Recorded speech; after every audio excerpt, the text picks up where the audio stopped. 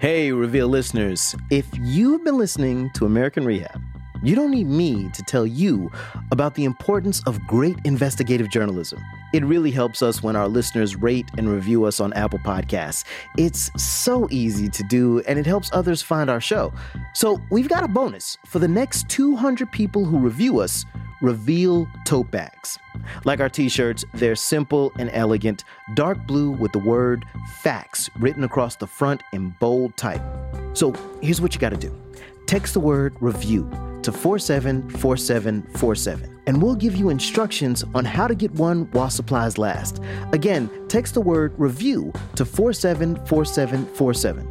You can text stop at any time, and standard rates apply. And when you leave the review, if you want to tell them that Al Letson is your all-time favorite host, I'm not going to be mad at that. Thank you so much for your review on Apple Podcasts. It makes a huge difference. From the Center for Investigative Reporting and PRX, this is Reveal. I'm Al Letson. Please, on top of the hill, see there's a similar building there. That is Fort St. Jago. Father and son, James and Amson Hagen, are on a tour of Elmina Castle. It's one of the many fortresses designed by Europeans, built by Africans that dot the coast of Ghana in West Africa. Yes, 1665-66. Some of their soldiers were there. Before being packed onto ships to make the long, often deadly journey across the Atlantic, captive Africans were imprisoned for months in these white stone buildings. They were kept in dungeons on the lower floors, with living quarters for European enslavers above. The Europeans called them castles. Any other question, please? You have something to say? James's son Amson is chuckling because they visited this and other slave castles before, and his dad always asks a lot of questions. James is Ghanaian American, a retired high school social studies teacher from Maryland. Amson's a graduate student in anthropology at the University of North Carolina. Okay, were the slaves who were left here, were they in chains? In most cases, in dungeons, they were not in chains. But really, the difficult ones were in chains. If, let's say, 600 people here who are slaves, they are not in chains, and the masters are maybe about 5 or 4 of them, don't you think that they will be able to subdue them free themselves? Of course. The guide explains that prisoners were chained when they were taken out of their cells. They were led through a door that he points out. It has a plaque above it that says Door of No Return, and it's intentionally narrow, so captive Africans had to walk out one by one, from near darkness to sudden blinding sunlight. Oh, please, can you go inside? Inside. The guide directs the group into the cramped cell. People stand uncomfortably close to each other.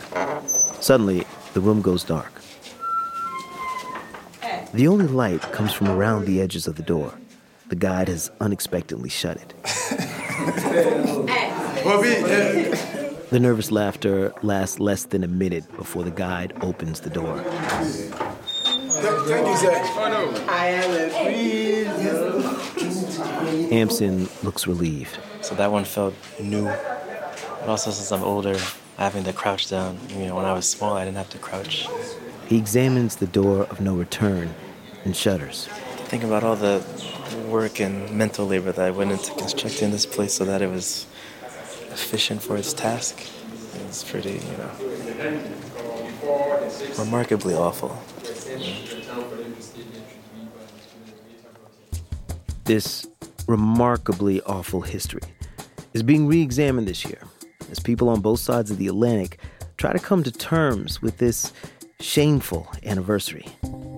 Historians believe the first enslaved Africans arrived in the British colonies in late August 1619, 400 years ago this month. And though those men and women were not the first African people brought to North America, their arrival marked the beginning of American slavery, an institution that has marked and guided the destiny of our country up until today. And equally, it's had an influence on the African continent, which is why we're starting today's show in Ghana. We're teaming up with public radio show The World. They sent reporter Rupa Shenoy to Ghana, where the country has declared 2019 as the year of return for African descendants across the world. It's a part of a major tourism push. But as people from around the globe converge, worldviews are also colliding as they try and reconcile a brutal shared history. Rupa begins our story with one woman who's been coming to terms with that history most of her life. Mona Boyd owns a tourism business in Ghana's capital, Accra. Hi, I'm Mona Boyd. Her company specializes in travelers from the U.S., regular citizens as well as diplomats and elected officials. As one of the organizers of Ghana's Year of Return, she helped arrange a recent visit by House Speaker Nancy Pelosi and members of the Congressional Black Caucus. I'm happy to see people like Nancy. It's sort of like I wouldn't call it mitigation, but it's just an acknowledgement, yes, this did happen. And you're not crazy for thinking that this awful thing happened. It did happen. People had seemed to deny the slave trade happened her whole life. They never talked about it or how it happened. The focus had always been on moving on. Maybe because it had to be. Mona grew up in segregated Arkansas under Jim Crow. She remembers her parents whispering about lynchings in the kitchen early in the mornings, thinking she couldn't hear. In 6th grade, though, she learned that there was another place where people who looked like her lived in pride, not fear. Some visitors from Tanzania came to her nearly all-black school. This was like, wow, meeting the queen to us. Mona's been drawn to Africa ever since that day. Most African Americans, you know something is missing and you want to be united with it. If you have any level of awareness about your own identity, where you came from, you would have to start asking those questions. It's a tough history to confront, and some Ghanaians have avoided it, too. Because we don't look around, we don't look back. I went to see a local historian who's also a former mayor of Accra. My name is Nat Amatefiu. People around here affectionately call him Uncle Nat. Okay, so what are we here to talk about? I asked him to go back to the beginning, to when the transatlantic slave trade began. Uncle Nat explains that leaders in this region had a lot of gold, and word got back to the Europeans. They named it the Gold Coast. In the 1400s, the Portuguese showed up here with guns. Primitive guns, but guns. With guns, you had vastly a superior form of intimidation. It made a hell of a difference. There was already a domestic slave trade when they arrived, Uncle Nat says, although slavery didn't mean what it came to mean in America. Enslaved people had some rights and opportunities. Still, the system already existed. The Europeans saw it and thought, we can try these people in our lands in the New World. But Europeans weren't going out and capturing people themselves.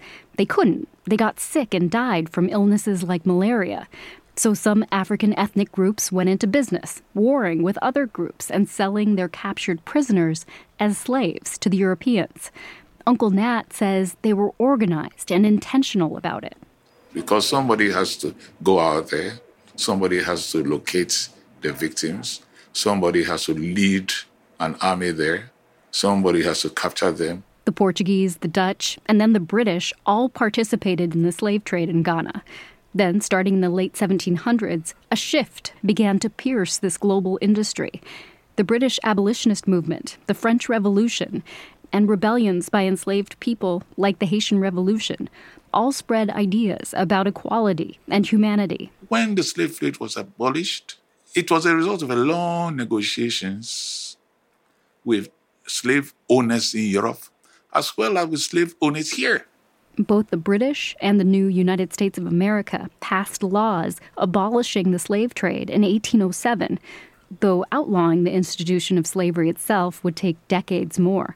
After abolition, the British went from being at the center of the slave trade in Ghana to patrolling the coast to make sure no illegal slave ships got by. They made treaties with African chiefs to protect them from other ethnic groups in a series of wars. Uncle Nat says the British used those agreements to eventually declare themselves the colonial rulers in 1874. They hoisted the flag and claimed that they were now sovereign. During the 80 years of British rule, Uncle Nat says the African role in the slave trade was deliberately forgotten. There is a willful amnesia about the roles that we played in the slave trade, a willful amnesia. Our chiefs and peoples decided, all right, we will not talk about it. Don't ask, don't tell. They created a mythology that we were innocent bystanders whose land was raped by Europeans. In 1957, Ghana became the first African country to break away from colonial powers and declare independence. It was the height of the U.S. civil rights movement, and African Americans started to travel to Ghana. Uncle Nat was in his first year at university. He and some friends were asked to serve as guides. So I remember when they asked us, so who was sold? We said, only the bad people, thieves and drunkards. They were just making it up because they didn't actually know what had happened. The history had never really been taught. And what history was taught was very sanitized. It was a disaster. A lot of African Americans were very disappointed to find this kind of blasé attitude. This is about the time Mona Boyd first came to Africa. She had just graduated as part of one of the first classes of African Americans out of Boston College after the Civil Rights Movement. Most Africans, when I came to this country, would not admit that this even happened. She says it was disappointing, but there was, and still is, ignorance on both sides. Some African Americans, because they have a different mindset about Africans. They think there is a much deeper brotherhood than what I think. But we all have a right to handle this in our own way. Still, she says, visiting the slave castles changed her. We were constantly, my generation, trying to prove to white people that we were good enough, we were smart enough, that we deserved to be there. That was a huge, big burden. We had to prove that to every white person we went, every job we had. But after I had gone through those castles, I didn't care what you thought. You just couldn't define me anymore.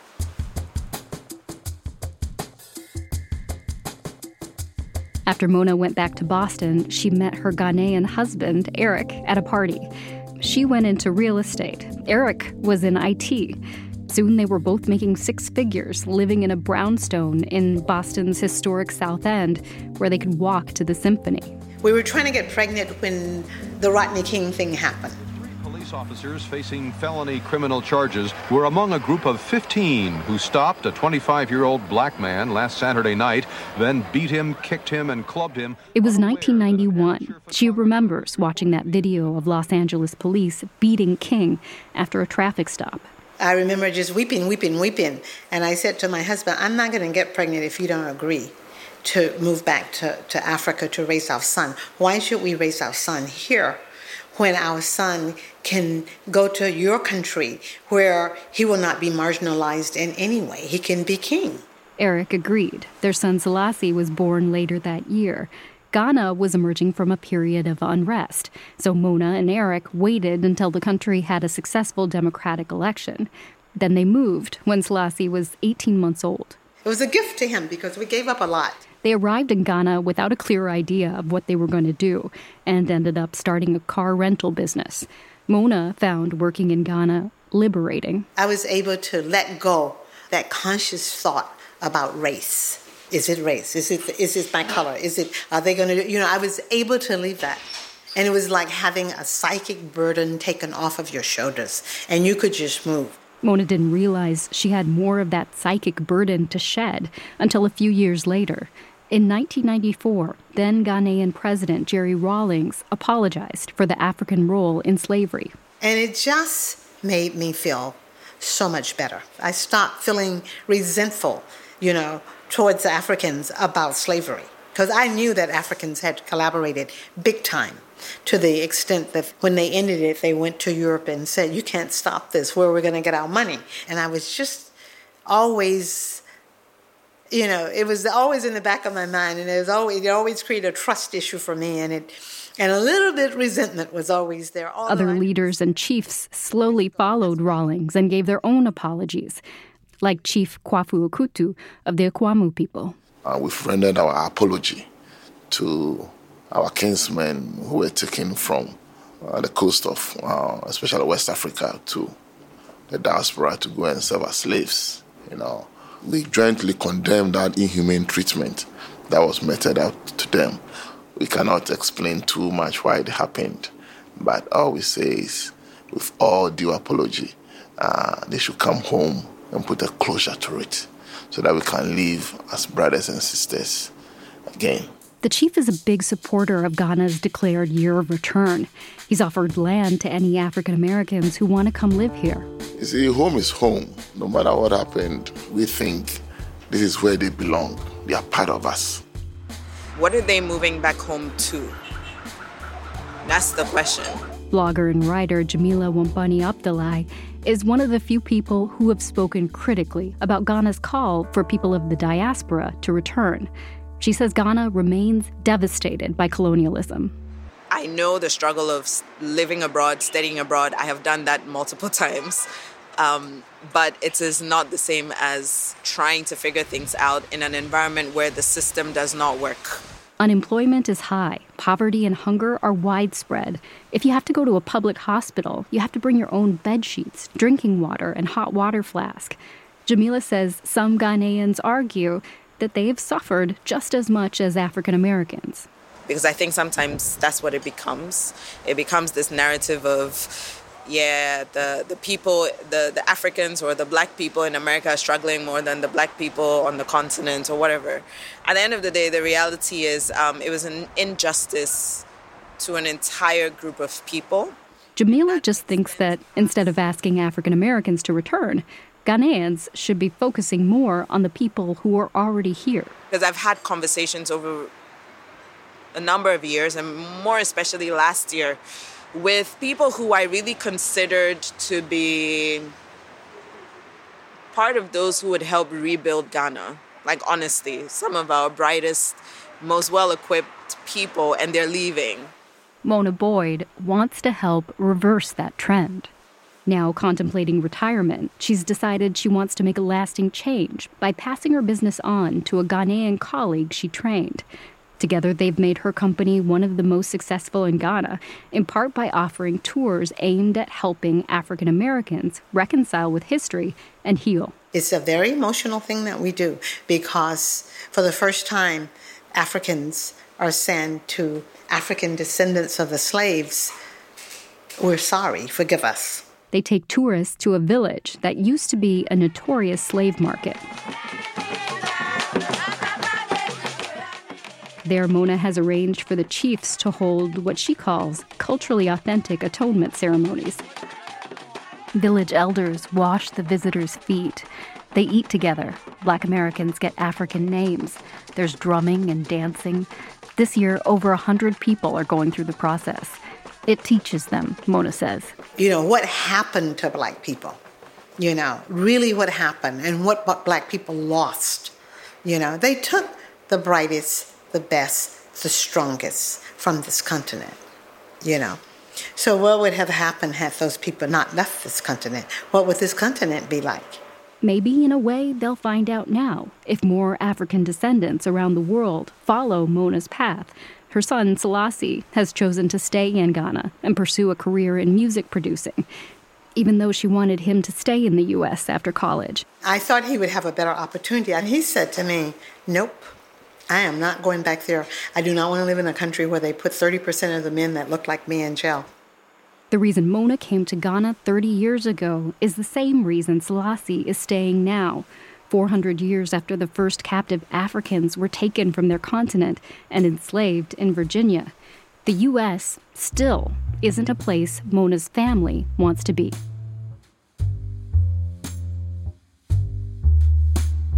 Thanks to Rupa Shenoy from the PRX radio show The World for bringing us that story. To listen to more of Rupa's reporting from Ghana, go to theworld.org. While Mona Boyd's family is staying put in Ghana, African Americans here are looking at the origins of American slavery with a fresh eye and discovering some surprises. That's next on Reveal from the Center for Investigative Reporting and PRX.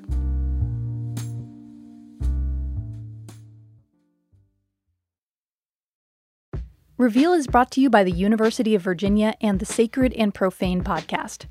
We often hear it's not polite to bring up religion, but we lose so much when we don't talk about religion. Sacred and Profane is a podcast that isn't afraid to tackle religion. Next up, how white Christians built and maintained Confederate monuments across the U.S. Sacred and Profane is produced by the Religion, Race, and Democracy Lab at the University of Virginia. Catch Season 2 wherever you listen to podcasts. Support for Reveal comes from Blinds.com. Transforming your home into even more of a sanctuary is easy and affordable with Blinds.com. They make it simple to shop top-quality blinds, shades, and interior shutters from home with easy online ordering and free shipping. Blinds.com has helped millions of homeowners through the process, and they guarantee the perfect fit whether you DIY or have them install everything for you. Go right now and see how much you can save at Blinds.com. Rules and restrictions may apply.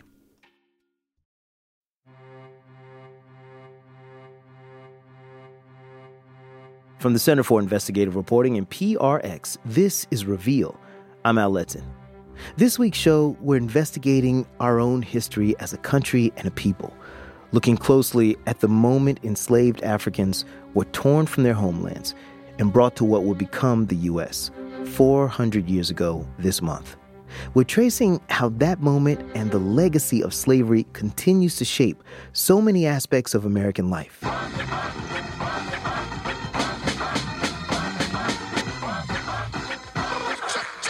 For me, I think I really began to understand what it meant to be black in America in my teenage years. Listening to groups like Public Enemy and other conscious hip-hop, my world expanded. I was living in a very segregated town in the Deep South, and it was clear, at least to me, that black people were looked at as second-class citizens. Play your position, and everything will be fine. But that music told me I was bigger than that I was greater than the limitations society tried to put on me. But it also created a little bit of a misunderstanding between my father and me. My dad was in the military, and his patriotism for this country that enslaved our ancestors didn't make sense to me. It wasn't something that we talked about, but I remember feeling it. I was in my 30s when I came around to understand that my people fought for this country. Our blood and sweat is mixed into the soil, and we should feel as much ownership, a sense of belonging, as anyone else. It took me so long to realize that. And I also realized that that's all been part of the plan, too. That from the beginning, to make us feel like our own country is not our own country, and we shouldn't give that to them. Nikole Hannah-Jones had the same experience with her father. She's a MacArthur Genius and New York Times Magazine writer. She's leading a massive undertaking called the 1619 Project that traces the last 400 years of American history. I have been obsessed with the year 1619 since high school. That's the first time that I ever saw that date. It was in a book called Before the Mayflower by Lerone Bennett.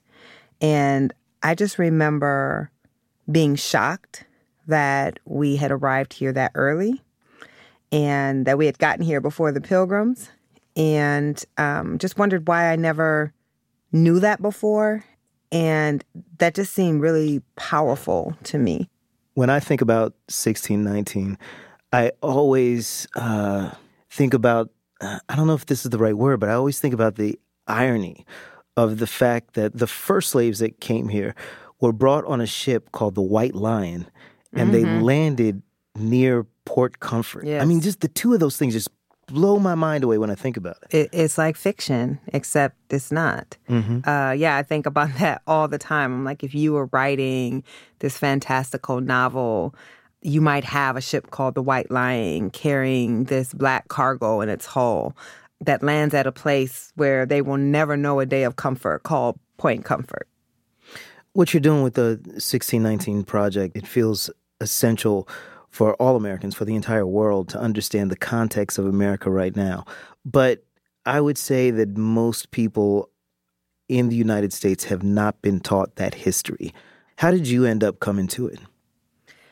So, one, we have to just acknowledge that I was a nerdy-ass child. So was I, but my history goes to comic books. You're digging into, like, real history. I would say I was a new type of nerd.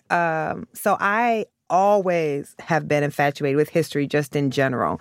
And I've always been, as long as I can remember, very aware of race and racial inequality, and had this strong sense of injustice. So I was watching the History Channel. I was reading historical books, and where I could, historical books about Black people from a pretty young age. But I'd say Where that really started to sharpen was in high school. Our high school offered a one-semester Black Studies class. It was like I was seeing the world for the first time, seeing, one, that there were thousands of books about Black Americans, Africans, about our history, but also feeling this deep anger that no one ever thought we should know any of this. I tend to get or feel anger when I hear people talking about the Founding Fathers in this way that frames them as these benevolent individuals that came down and had all these great high ideals, and that's what America is based upon. And knowing the truth of the matter is that most of the men that created these documents owned human beings. Yes. One of the things that you say in your essay is that they knew that they owned human beings. They didn't look at Africans as they were less than human. They knew wholeheartedly that they were humans. I would say that, like, there are a lot of historians who, like, make excuses for that and say that, like, well, they didn't quite understand humanity. What's your response to that? I mean, I do think they believed we were inferior, for sure. But, right, there was no doubt that they understood that we were human beings. You see this. They are conflicted about slavery. Jefferson talks about in his writings how one day God will make this nation pay for what it has done. They know full and well the hypocrisy of what they're doing. They know that they are having to torture people in order to get them to do this work in a way that you don't have to do with animals.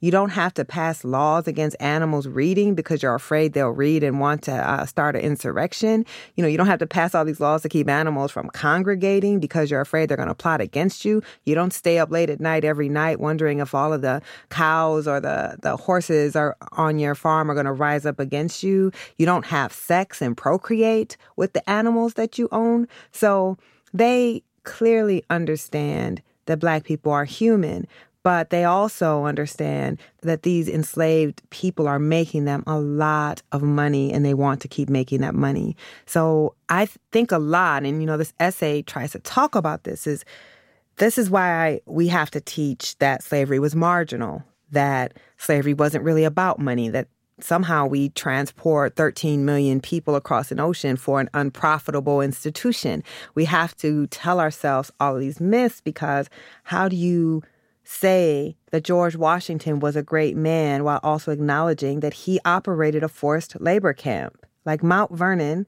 is a forced labor camp. These are forced labor camps by any definition. And we don't want to reconcile with that, because then we have to reconcile with the fact that we were not exceptional. The framers of the Constitution, they lay out the government, but it never mentions the word slavery. What are they saying with that omission? If you're not ashamed of something, you don't hide it. And the fact that the majority of the Founding Fathers were enslavers, and they found a country where they have no intention of abolishing slavery. They, in fact, need a constitution that is going to protect the institution of slavery, but they don't want to utter the word. That tells you that they know that this is wrong. When they're in the Continental Congress and they're drafting the Constitution, there are discussions about what words to use and what words not to use to both enshrine slavery but also have deniability. And that's because they see themselves as creating this new, free democracy in a world that doesn't have any. And they want this document to present to the world who we are. And who wants to present to the world that you are a country built on the bondage of 1/5 of your population? And so they make this pact, and the words never appear in the document, even as the document sustains the institution. And if you think about that, this is how race has worked from then until now, right? You can pass these policies, you can say these things, you can implement things that are clearly racist. But if you never call them by the name, you can deny that they're racist. One of the things in reading your essay that kind of stood out to me, along with the Founding Fathers, who clearly were flawed in action, no matter what kind of words they used, Abraham Lincoln. I did not know this story. So he has 5 free black men come to the White House, and this is in the midst of the Civil War, correct? Yes. So it's 1862, August of 1862, 243 years to the month that the first Africans were sold into Virginia. And the war is not going well for Lincoln. And he's having trouble getting enough white recruits. And he is contemplating issuing the Emancipation Proclamation. The Emancipation Proclamation, of course, applies only to enslaved people in the rebel states. So if you were still in the Union and were a slave state, you could keep your property. And he's thinking about freeing millions and millions of black people, and he's worried about what that means to suddenly overnight have millions of black people free in what should be a white man's country. So he calls 5 of the most esteemed black Washingtonians. These men are educated, they are learned, they are ministers, educators, and very much part of the black elite. And he calls them in, and he tells them very matter-of-factly that he has called them to tell them that he's thinking about emancipating enslaved people, and he has gotten money that once they're free, to ship them away, to ship them to another country. So this man that we think of as the great emancipator, he embodies the inherent contradictions of our country. Yep. He believes slavery is immoral, but he also believes that black people should never have social or political equality with white people. And in fact, it would be better if they just weren't here at all, that they are incompatible with democracy. And so he calls these 5 black men who are abolitionists, who have been, exerting pressure for the liberation of their people, to tell them, you're going to finally get what you want, and then I want you to leave. Did any of the advisors that he brought to the White House that day, did any of them consider the idea of going somewhere else? Interestingly, yes. So most were absolutely opposed. But there was at least one who thought it wasn't a bad idea. And when you consider it, it wasn't, right? Like, this country had been terrible to us. This country had done the most atrocious things to us. And if they're going to say, you know what, we still don't want you here, we still don't want to give you full rights even when you're free, we're going to give you some money to go start somewhere new, it would have made sense if all of us were like, let's get the hell up out of here. Yeah. But we didn't. It's sort of the precursor to the Black Star Line, to Marcus Garvey. Absolutely. And there were during that time small numbers of black folks who did try to build colonies in places like Panama, in certain parts of Africa. They did try to strike out on their own and just be rid of a country, a white country that had treated us so poorly. But most black Americans said, this is our country. Our ancestors' bones are buried here. We fought in the Revolutionary War to make this a country. We built this country, and we're not leaving. That's really what my essay tries to get at, is our founding fathers did not actually believe in the ideals that they wrote down, but we did. Yep. And we were determined to make them real.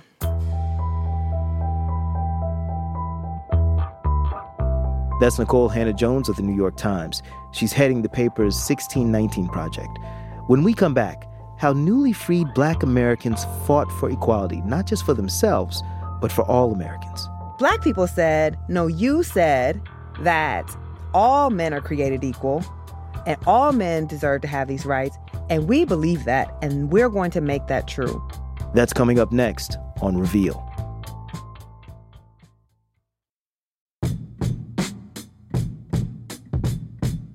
From the Center for Investigative Reporting and PRX, this is Reveal. I'm Al Letson. We're back with New York Times author Nikole Hannah-Jones. She's leading the 1619 Project, which examines the legacy of slavery in America. In her essay, she argues that after slavery was abolished, black Americans fought to make the ideals of democracy a reality, ideals that have been missing from our founding documents. So if you look at the Constitution is decidedly undemocratic. The Constitution, as originally written, only provided the franchise for white men who own land. Most people who were in the country were denied the right to vote by the Constitution. Women couldn't vote, Native people couldn't vote, black people couldn't vote, and originally, if you were a poor white person, in most places you couldn't vote. But black people said, no, you said that all men are created equal and all men deserve to have these rights. And we believe that, and we're going to make that true. So even in the 1830s and the 1840s, even right after the Revolution, you have Black folks like Martin Delany, an abolitionist, who's saying, we believe in universal rights. We believe in universal equality. They're not even arguing just for Black rights. They're arguing for universal rights. So they are taking the founding documents in their most literal sense. Now, it's one thing to argue for those beliefs, but what we also know is that Black Americans have constantly died and fought for those beliefs. It was not simply rhetorical. Black people are laying their bodies on the line, and they are dying regularly to try to bring democracy to this country. And almost always alone, right? There might be a handful of white people now and then who would join in the fight, but we bore this burden and the brunt of this violence alone. And that's why I say that we, in fact, are actually the perfecters of the democracy, because we had no choice but to believe that we could make those ideals real. They could not simply be a vision because we had always been excluded from that vision. So the Civil War ends. How do we move into the period of Reconstruction? What set that up? So the Civil War ends, and largely the white elite, the white landed planters are still in charge. So they've lost the war, but, Lincoln gets assassinated. Andrew Johnson, a Southerner, takes over the presidency, and he just wants to return things to how they were. There's a wave of violence against the newly freedmen down south, and all across the South, white legislatures, often the Confederate officers who are, after the war, being placed back into these political positions, they start to pass all of these Black codes. They're trying to restrict Black life and get it as close to slavery as it could. So if you are a Black person, they began to outlaw things like vagrancy. Like you couldn't just stand on the street, or you could be arrested and forced to go work on a plantation. You had to sign a contract. So you were forced to sign labor contracts with your former white employer. And if you didn't have a labor contract, you would be arrested, and then they would force you to work for your employer anyway. So Black people are forced back into a quasi-slavery. And the violence gets so out of control that you see the rise of radical Republicans who are like, we didn't just fight this war to reinstitute slavery down there. And they start to pass these amendments. That's when you get the 13th, 14th, and 15th Amendment during Reconstruction. So they send federal troops down south, and they decide to get serious about guarding the newly freed people's rights. So this period of Reconstruction only lasts 12 years.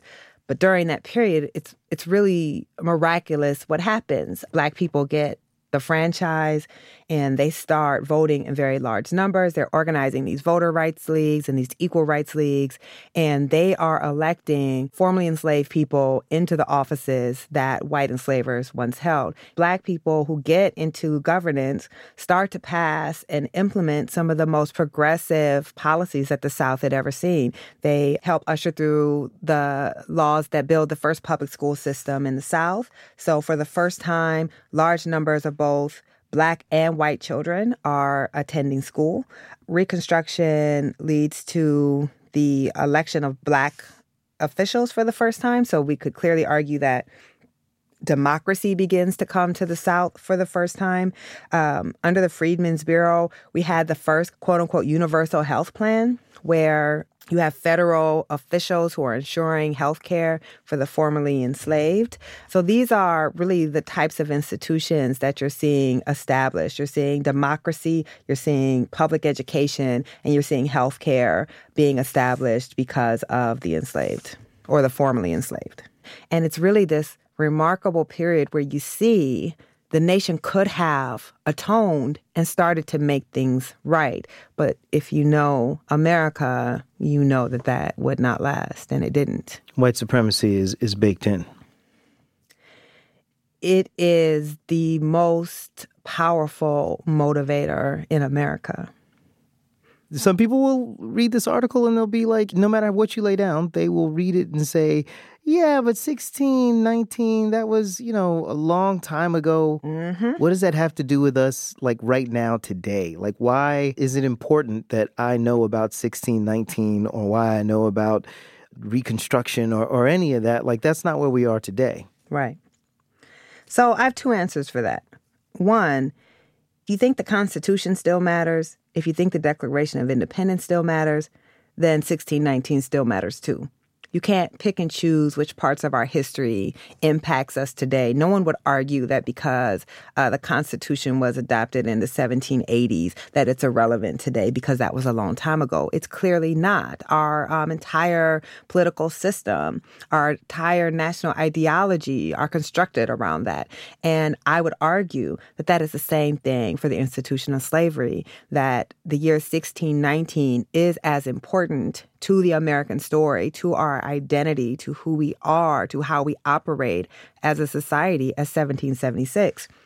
The second thing that I would argue, there's very little about modern American society that cannot be explained by tracing it back to slavery and the anti-Black racism that arises around it. Why do we consume more sugar than any other Western country in the world? Why do we have some of the worst traffic? Why is our geography like it is? Why do we have this type of dysfunction in our politics right now? Why does our democracy even look like it does?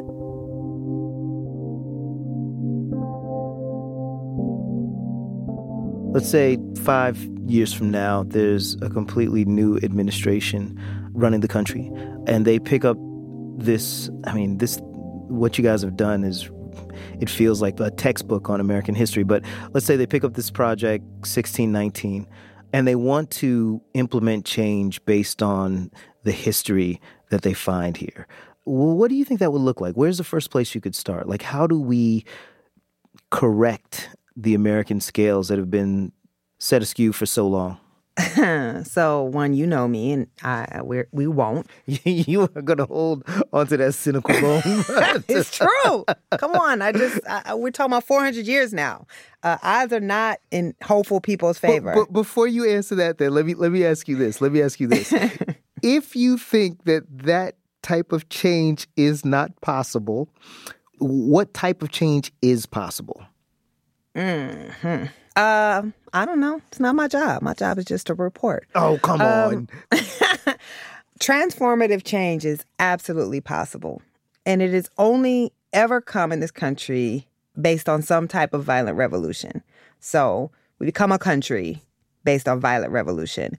We end slavery based on violent revolution. And we end legal discrimination based on violent revolution being reaped upon Black Americans who were fighting this revolution. So I think it's going to take something very massive like that, something that can breach the current society in order to see that. Now, just to be clear, I'm not calling for revolution. I'm just answering the question. Now, it's not going to be slow little turns. It's never been that way. It's always had to be something that can rupture the society that is built to ensure that Black people remain on the bottom. I do think, without making the explicit argument, this project is an argument for reparations. I don't know how you read the totality of what is here and not think that something has to be done to make up for slavery and then 100 years of apartheid and the legacy of that.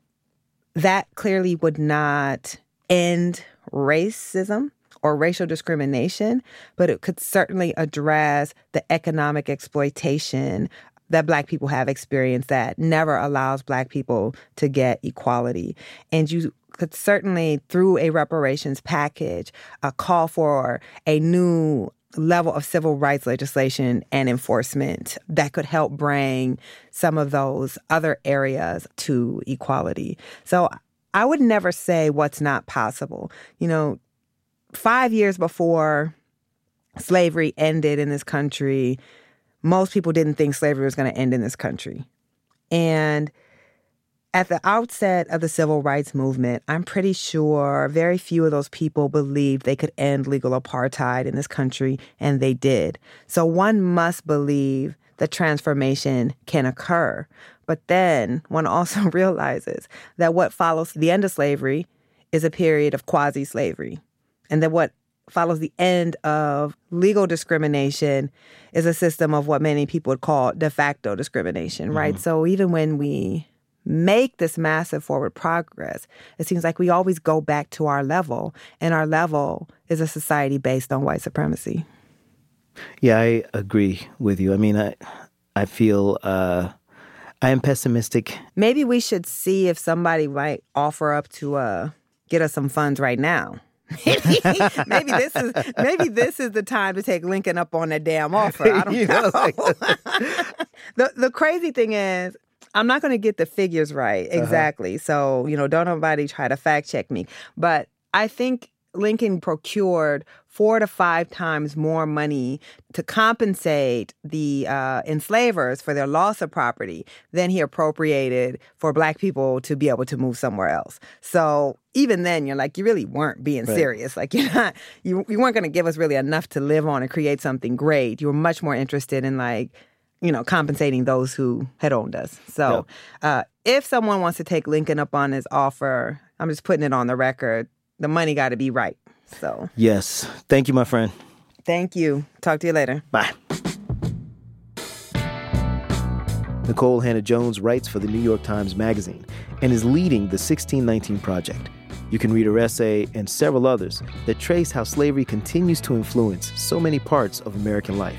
Check it out at The Times or find a link at revealnews.org.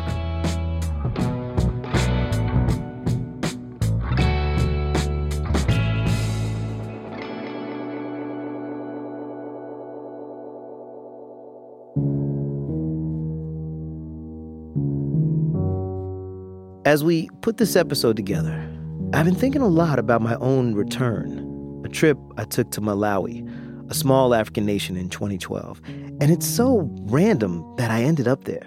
A nonprofit was looking for a playwright to tell the story of Malawi's transition from dictator to democracy. And I got the gig. 6 weeks after I applied, I was on a plane to Malawi. I was so excited to go. But I didn't think of it as a homecoming. First of all, I was going to Malawi, which isn't one of the main areas enslaved Africans were kidnapped from. And I knew the double-headed snake of slavery and colonization has damaged the connection between Black people in Africa and America. And also, I don't know, I thought it was corny, a little cliche to have this Black man comes home narrative. All this to say, I didn't go expecting a welcome home parade, and I'm glad, because I didn't get it. Nothing I did to connect with people, specifically Malawians, Black people, seemed to work. I should clarify. Everyone was good to me. Malawi is known as the warm heart of Africa for good reason. But I wasn't having that deeper connection, a connection that, no matter how corny my conscious brain thought it was, something inside of me longed for. I had a driver when I was there, Sam. And when I first met Sam, he was very standoffish. But a week and a half in, we started to become friends, and I asked him what he and the people he knew thought about African Americans. He shrugged and said, "We're just like white people to them." That broke my heart. This wasn't a homecoming. I was just another stranger in a strange land. So I stopped looking for the connection and just concentrated on doing my job and absorbing as much of the culture as I could.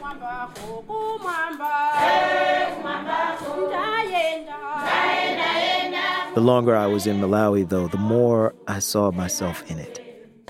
We went to a small church, and the call and response of the music brought me back to growing up in North Florida and the little churches I used to go to.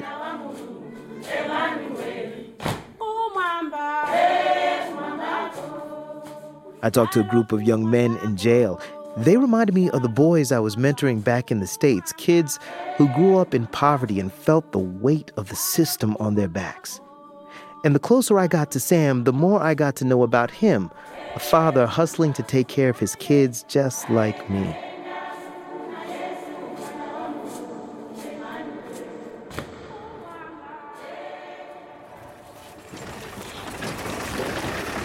On one of the last days there, we drove to the southern part of Malawi. Now, southern Malawi is known for its tea plantations. I knew this on the way down, but didn't understand how it would hit me until I saw it. See, I grew up in the South. I can't speak for any other African American, but for me, seeing plantations brings up a lot of feelings. And it was no different here. Green fields that stretched as far as the eye could see with black bodies harvesting the crops. As we drove past the plantations, I sat in the back of our Range Rover quiet, anger mixed with a deep sadness boiling under the surface. We pulled over at a small camp by the road, a place where the tea leaves were gathered, a little tarp to block out the sun and water for the workers, small accommodations for such strenuous work. We got out of the Rover and we heard this clack, clack, clack. I didn't know what it was until we got closer to the camp. The workers didn't have shears to cut the tea leaves. They used blocks of wood, and everybody worked in rhythm together.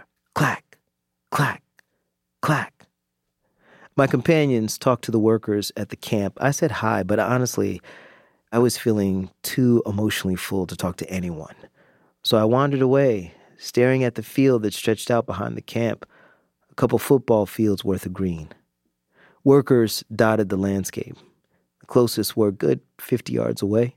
A couple, a man with a wide-brim hat and a woman with a baby wrapped around her back. They bent over in the sun. Clack, clack, clack. I couldn't take my eyes off them, mesmerized by the sound and something that I can't name. And then the man stood up and looked towards me, and the woman followed suit, and they put their hands out to wave. And I felt it, traveling across the tea leaves, time, and culture, that connection. The connection that I've been looking for. We are the same. Though separated by hundreds of years, the legacy of white supremacy and cultural divides, we are the same, and yet we're not. They are African, I am American, but we start at the same place, and that foundation is everything. In a country made of indigenous people and immigrants who know where their people came from, being the progeny of enslaved people can feel like your beginnings are tied to a shame that is not yours to own. But slavery was not our beginning, just like it was not our end.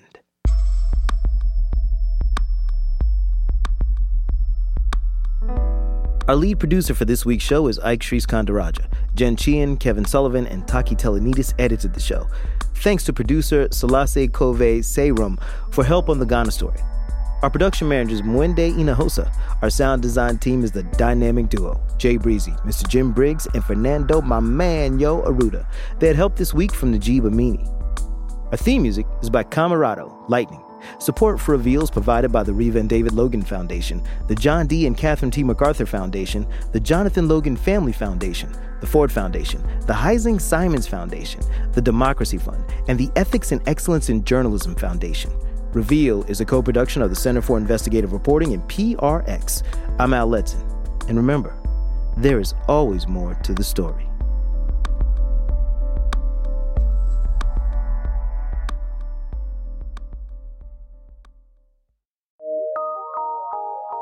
From PRX.